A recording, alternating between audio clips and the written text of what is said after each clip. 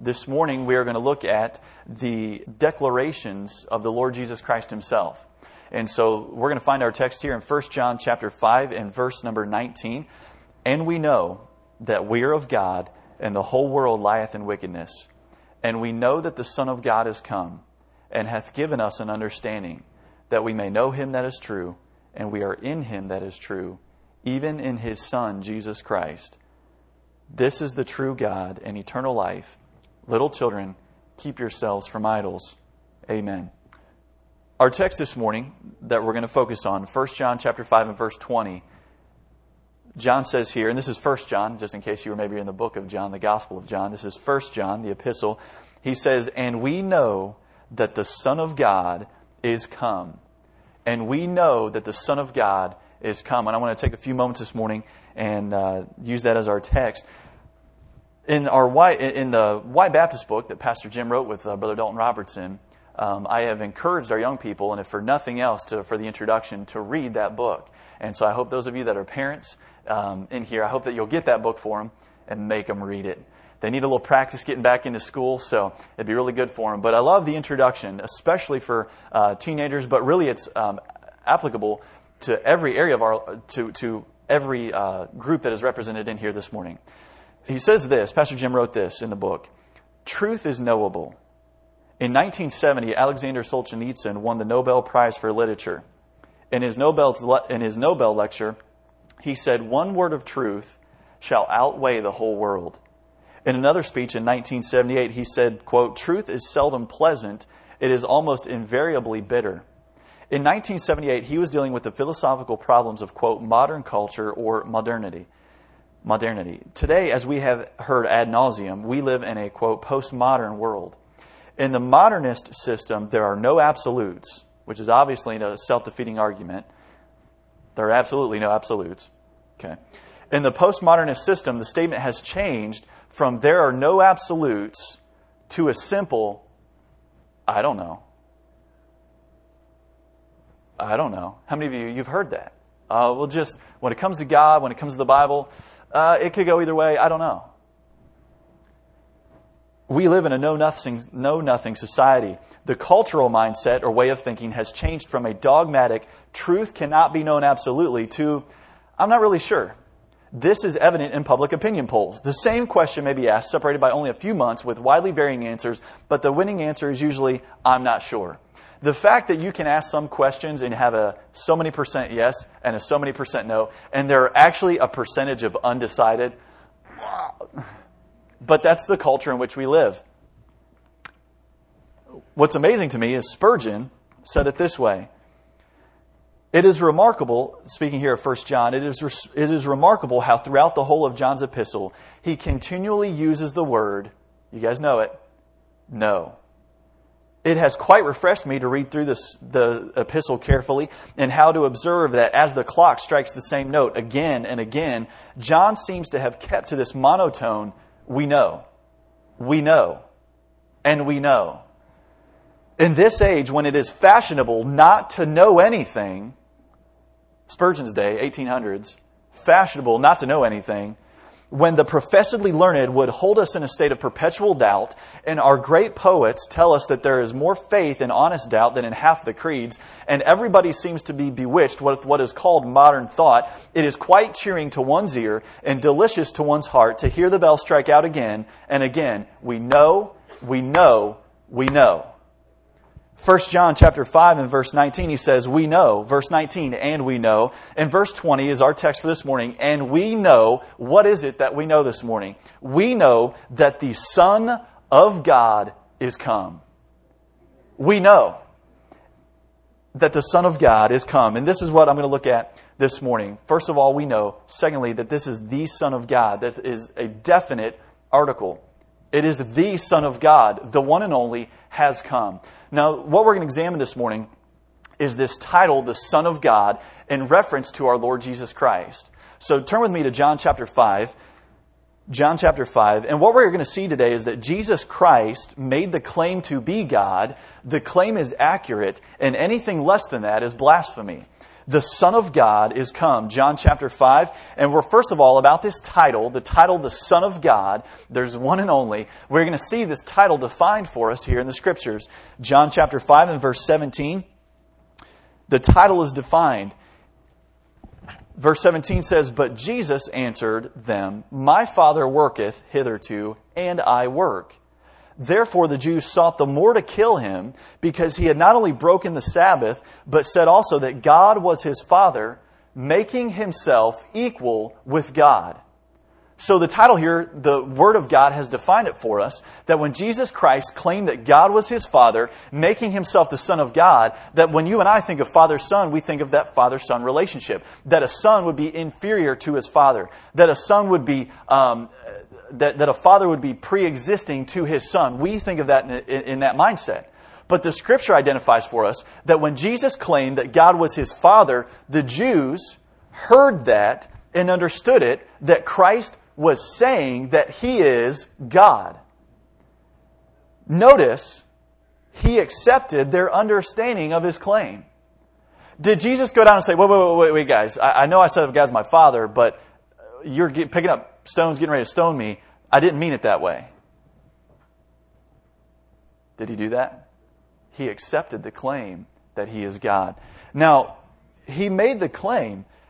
There are still people in our society or in media that somehow, I'd say somehow, they just don't believe the Word of God. They think that Christ never claimed to be God. That he was a good teacher, that he was a moral and ethical person, that he was a great prophet, but he wasn't God.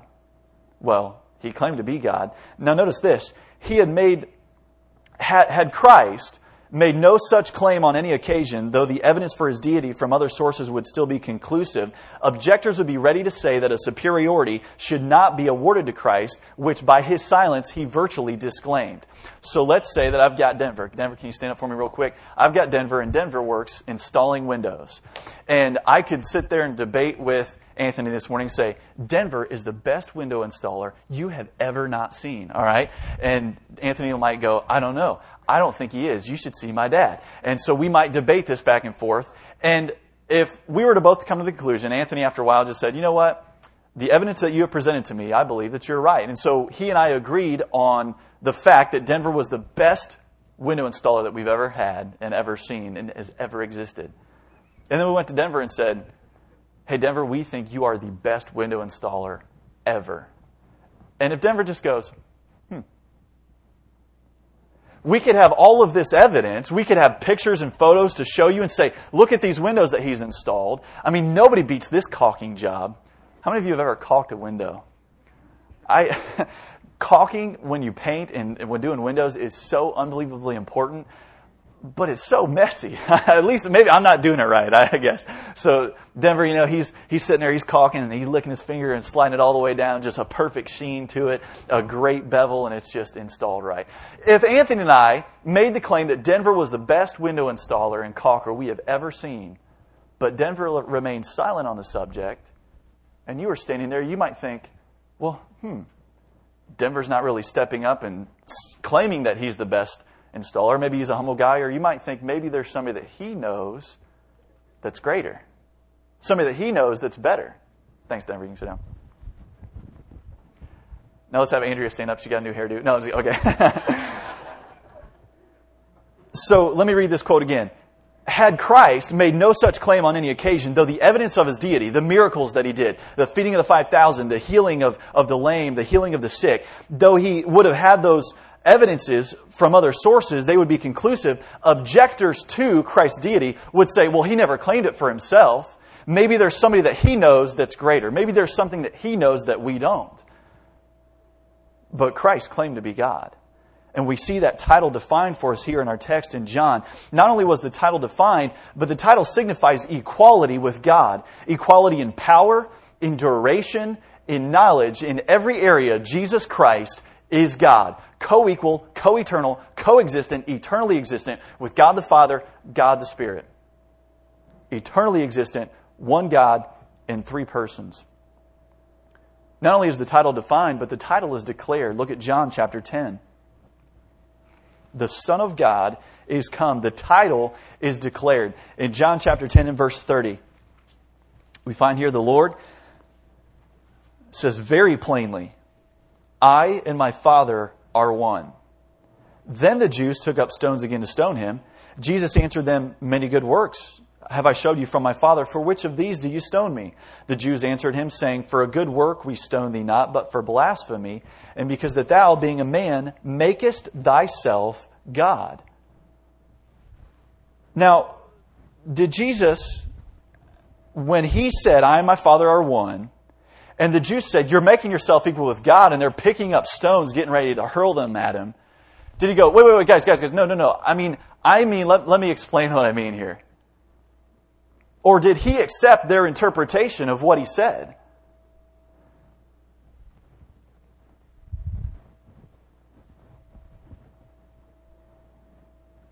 This guy, this Baptist preacher, Brantley, he was a pastor of the Second Baptist Church in Baltimore. He said his non-repudiation, his acceptance of their interpretation, attests its correctness. And in his case, it is equivalent to the assertion of the claim for himself. The truth is, his language can have no other meaning. And it's plain in our view that he intended it to convey just the meaning which they accepted. It is as if he said, my Father worketh hitherto on the Sabbath day in his providence. He heals the sick on this day. He makes the sun to rise and to set. He sends the rain on this day and on that day. He makes the grass to grow and the flowers to bloom on this day. And I, who am his son, work also in the same manner and with the same authority, being the Lord of the Sabbath, as he is. So Jesus Christ made this claim. The Jews understood that he was making himself equal with God, and Christ never rebuked them for that interpretation of what he said. So you have the title defined that Jesus Christ as the Son of God is God, that the title was declared. And also look in John chapter 14. The Lord not only declared it to the Jews, these unbelieving Jews that accused Christ of blasphemy because of their unbelief, but in John chapter 14, he declares it to his disciples. In John chapter 14 and verse 6,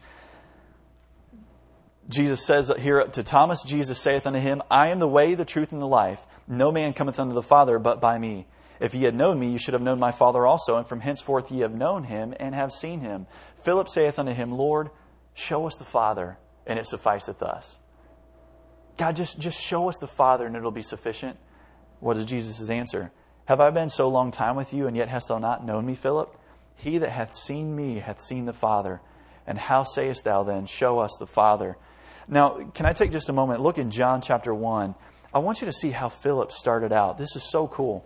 Philip's approach and faith in God and approach to the Scriptures is something that he should have maintained. And I say that he should have maintained.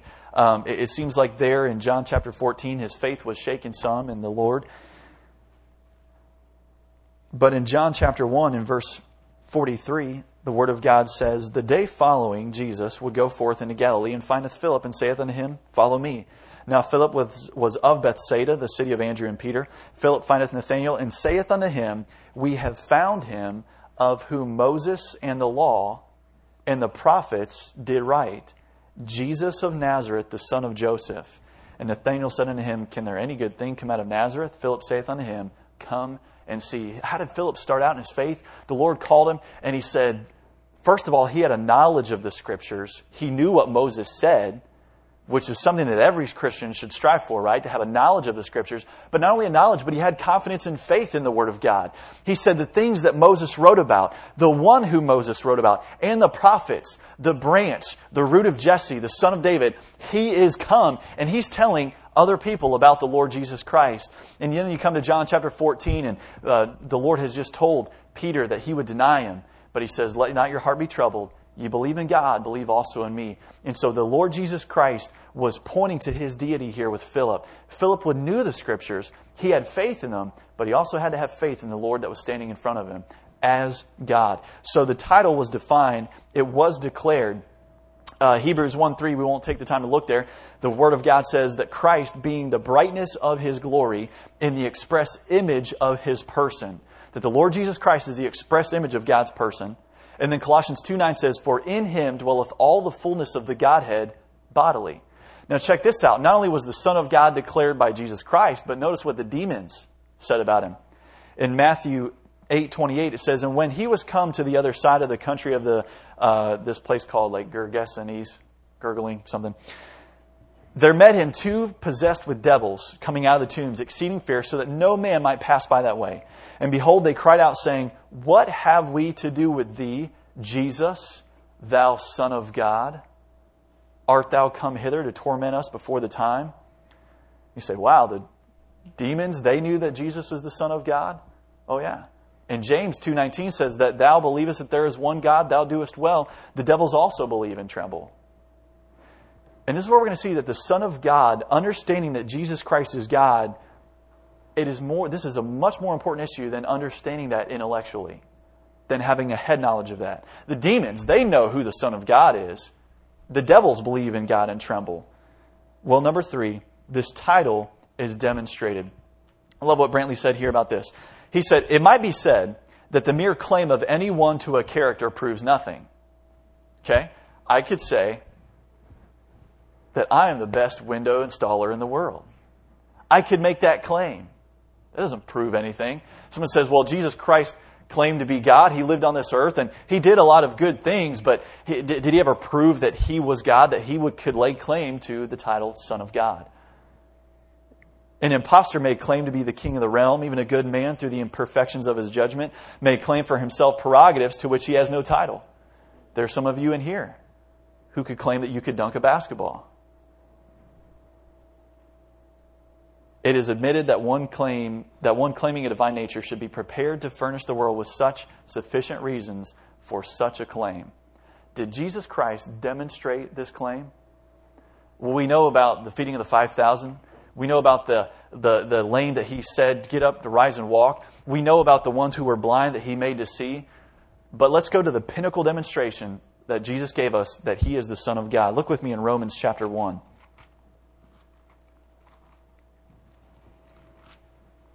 The Son of God is come. Romans chapter 1.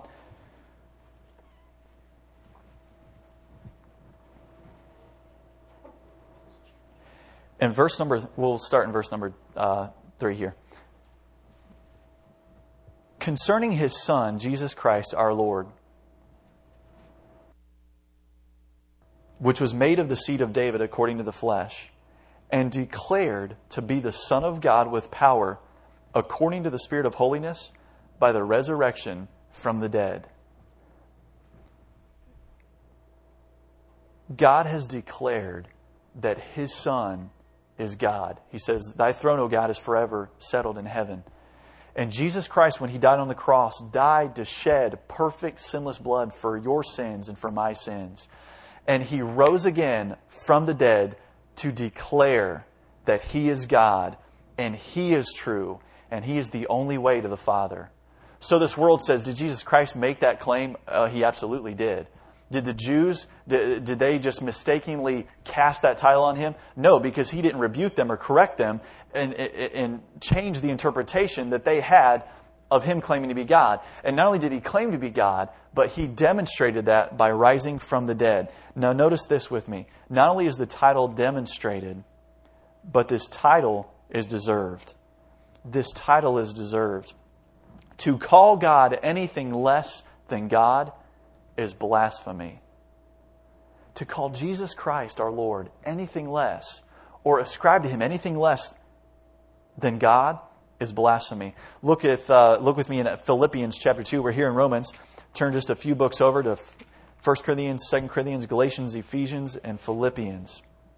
Philippians chapter 2. And with this, keep this verse in mind. The Bible says in Isaiah 42:8, I am the Lord, that is my name, and my glory will I not give to another, neither my praise to graven images. God says, my glory, it is mine. I'm not going to share that with anyone. Well, Philippians chapter 2 and verse 5 says this, let this mind be in you, which was also in Christ Jesus, who being in the form of God, thought it not robbery to be equal with God. You see, this was a title that was deserved. It was not robbery. He wasn't stealing anything from God by declaring to be God, because he is God. And he says in verse number 7, but made himself of no reputation, and took upon him the form of a servant, and was made in the likeness of men. And being found in fashion as a man, he humbled himself and became obedient unto death, even the death of the cross. Wherefore God also hath highly exalted him, and given him a name which is above every name, that at the name of Jesus every knee should bow, of things in heaven, and things in earth, and things under the earth, and that every tongue should confess that Jesus Christ is Lord, to the glory of God the Father. God put his stamp of approval on the Son of God as being worthy of praise, of being worthy of glory. He says, my glory I will not give to another, but it's okay for Jesus to receive praise because he is worthy the honor due unto his name. He's God. He is God. Now, here's where a lot of that, it's not really new stuff for you. But notice with me what happens in our day and age when we live in a postmodern society that goes around and they rejoice in the position, I don't really know. We get to share with them the fact that Jesus Christ does know, and he declared to be the Son of God with power. And not only that, but look with me in 1 John chapter 4. Look what would happen. Look what was going to creep in, even in John's day as he wrote this. He says, the Son of God is come, but there was something very important that we needed to be aware of, and a warning that John gave us to heed. In 1 John chapter 4 and verse 1, the Bible says, Beloved, believe not every spirit, but try the spirits whether they are of God, because many false prophets are gone out into the world. Hereby know ye the Spirit of God. Every spirit that confesseth that Jesus Christ is come in the flesh is of God. And every spirit that confesseth not that Jesus Christ is come in the flesh is not of God. And this is that spirit of Antichrist, whereof ye have heard that it should come, and even now already is it in the world. So the fact that God was manifest in the flesh is central to our understanding of who Jesus Christ is. And so many of the cults are just off and they are wrong on who the Lord Jesus Christ is. I was reading some material about the Jehovah's Witnesses and going to their website, and they do not believe in the eternality of Jesus Christ. They believe in Jehovah, but they believe that Jesus Christ was a created being. My friend, he was not. And we see from the Scriptures that the Scriptures declare that he is the eternal Word. There in John chapter 1, in the beginning was the Word, and the Word was with God, and the Word was God. The same was in the beginning with God. And then the Word was made flesh and dwelt among us. So God manifests himself in the flesh. But John said, there will be some who come that deny this claim. Now notice those that deny this claim, what are they? They are false prophets. They are a spirit of Antichrist. Look with me, we're here in 1 John. Look at the next book at 2 John. Just one chapter here in this book. 2 John chapter 7. The Bible says, For many deceivers are entered into the world, who confess not that Jesus Christ is come in the flesh. This is a deceiver and an Antichrist. This is a deceiver and an Antichrist. These who do not confess Jesus Christ has come in the flesh, they are not the Antichrist, but what are they? An Antichrist. So there will be forerunners to the Antichrist. There will be foreshadowings or examples of an Antichrist in our day and age that will picture the Antichrist to come. Now, let's look at when the Antichrist comes, what exactly will be his position on the Lord Jesus Christ? How will he view Jesus Christ? Look with me at Revelation chapter 13. Revelation chapter 13. And I'm looking at this because, and I didn't bring the example in with me. I should have taken more time to get it for you this morning. But there are so many false prophets, deceivers, that are in our day that fly their names under the banner of Christianity. You've got phrases like the emergent church. The emergent church. And I was reading I was reading John, an exposition of this passage, called an exposition. I was reading an interpretation of this passage by a guy named Brian McLaren. And he took, some of you, how many of you know him? I just learned about him this week. But I'm like, oh wow, sometimes you think these guys, their understanding of Christ is so far off, maybe just because they haven't read it. Well, no, he read it. He just took a penknife and butchered it. It's like Haldeman lambasting this guy Fosdick back in their day. He wrote, The Modern Use of the Bible is the way, Harry Emerson Fosdick, a book that he wrote, The Modern Use of the Bible. And what Haldeman identified in that situation was that Fosdick will use theologically orthodox words and phrases, but he means something completely different. He'll talk about the resurrection of Christ, just not the resurrection of Christ in the flesh, the way that you and I understand the Word of God teaches it. And as Brian McLaren goes through John chapter 14 and shows us in John chapter 14, verse 6, where Jesus Christ said, I am the way, the truth, and the life. Brian McLaren takes that and really just butchers it. He says, all these Christians that use it so dogmatically and place their interpretation upon it, let's put it in its context. And then he gives it a context that it's not even there. So he talks about that principle that we're teaching our young people to take the Word of God and understand it in a context, that any text without a context is a pretext. He even uses that phrase and then throws in a context that is not in the passage. So you come away from there when Jesus says, I am the way, the truth, and the life. No man cometh unto the Father but by me. That is saying that Jesus Christ is the way, He's the truth, and the life. And there is no getting to God apart from Him. I didn't say that, we just read it. Just read what it says.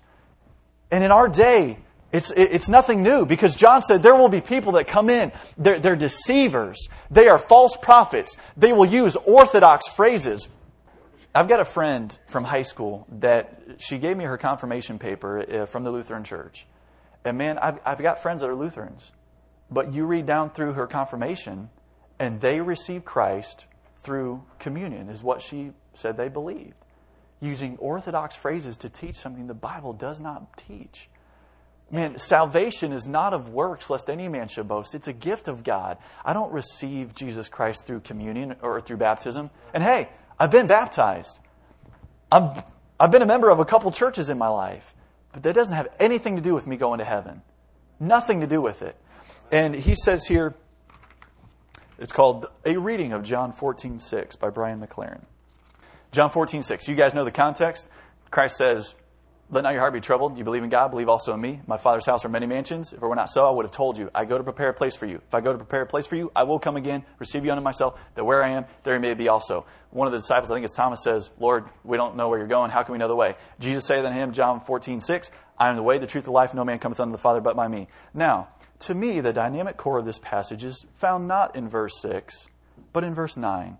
Whoever has seen me has seen the Father. Here the irony becomes nearly unbearable to me as we contrast this statement with the conventional interpretation of verse 6. Jesus says in verse 9 that the invisible God has been made visible in His life. If you want to know what God looks like, Jesus says, look at me, my life, my way, my deeds, my character.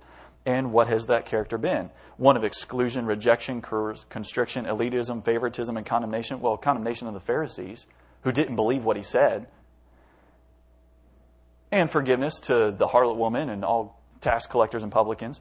Of course not. Jesus' way has been compassion, healing, acceptance, forgiveness, inclusion, and love from beginning to end. But our conventional interpretation of verse 6 seems to say that, forget all that. Forget everything you've seen in me, the way I've lived and treated people, the way I've accepted tax collectors, the way that I've welcomed a Roman centurion and a Samaritan woman. Forget all that. Believe instead that God will reject everyone except people who share your doctrinal viewpoints with me about me, because I won't let anyone get to the Father unless they get by me first. It makes me want to scream. Sorry. Yeah, Jesus just said, if you don't come to the Father but through me, you ain't getting there. It's not what I said. It's not my interpretation. It's just what He said. And so you have people in the emergent church that just butcher the doctrine of Christ. And in Revelation chapter 13, notice this is the Antichrist. Not just the spirit of Antichrist, but in verse number 5, he says, and there was, this is Revelation 13:5, and there was given unto him a mouth speaking great things and blasphemies, and power was given unto him to continue 42 months. And he opened his mouth in blasphemy against God, to blaspheme His name, and His tabernacle, and them that dwell in heaven. So the spirit of Antichrist, or when John says there are deceivers and an Antichrist, the Antichrist here blasphemes the name of God and we see in 2 Thessalonians that the Antichrist will set himself up in the temple of God as God and receive worship as God. And he is blaspheming Jesus Christ. Because God said, my glory will not I give to another. There is a name that I have exalted that every knee should bow and every tongue should confess. And that is the name of Jesus Christ. So here we have the title is deserved. And the title is, notice this with me, it is distinguished. This title is distinguished. Look with me in 1 John, where we began this morning. 1 John chapter 5 and verse 20. And we know that the Son of God has come and hath given us an understanding, that we know that Him that is true, and we are in Him that is true. And Lord willing, we're going to look at more about that tonight. But look at this. Even in His Son, Jesus Christ. You know, we have a government, we have politicians that want to do away with the name of Jesus Christ. We have national monuments that you can't stand next to and pray. You'll be asked by the authorities to leave. You can't pray in the name of the Lord and Savior, Jesus Christ. God's distinguished Him. And you know, in Jesus' day, man responded in different ways. Some believed and some believed not. And in our day, when it comes down to the deity of Jesus Christ, we must declare what He has said in the Scriptures. And there will be those that believe and those that don't believe. But know and understand that this title is distinguished. It is only reserved for the Lord Jesus Christ. Not Allah, not Buddha, not Confucius, not some person or man, as the humanists would like to make man his own God. Not you, Bubba. It is a title that is reserved for the Lord Jesus Christ. Every other god is a false god. They are dumb idols that cannot save. They have eyes, the Bible says, but they see not. They have ears, but they hear not. They have hands, but they cannot save. Jesus Christ is the God of gods, and He can save you from your sins. The Bible says all have sinned and come short of the glory of God. We have been separated from God forever in our sin. And when you go back and look at what John, the way that he did condemn the Pharisees, because he said, you believe not on me. And if you believe not on me and you die in your sins, he told them that they would spend an eternity separated from Him forever in hell. We have a God who told us the truth and is able to save because He gave His life's blood for us on the cross. You see, if Jesus was just another prophet, if He was just another man, when He died on the cross, He cannot pay for your sins or mine. But He is God. And when He died on that cross, He shed His perfect, sinless blood to save you, to forgive you, and so you could spend eternity with Him forever in heaven and escape hell. That's the other thing this guy, Brian McLaren, talks about. Just, you know, everybody thinks that religion and Jesus is just an escape hatch to get out of hell. Well, I'm glad the escape hatch is there. And you know, this word, it is about Jesus Christ being lifted up and Him getting the glory.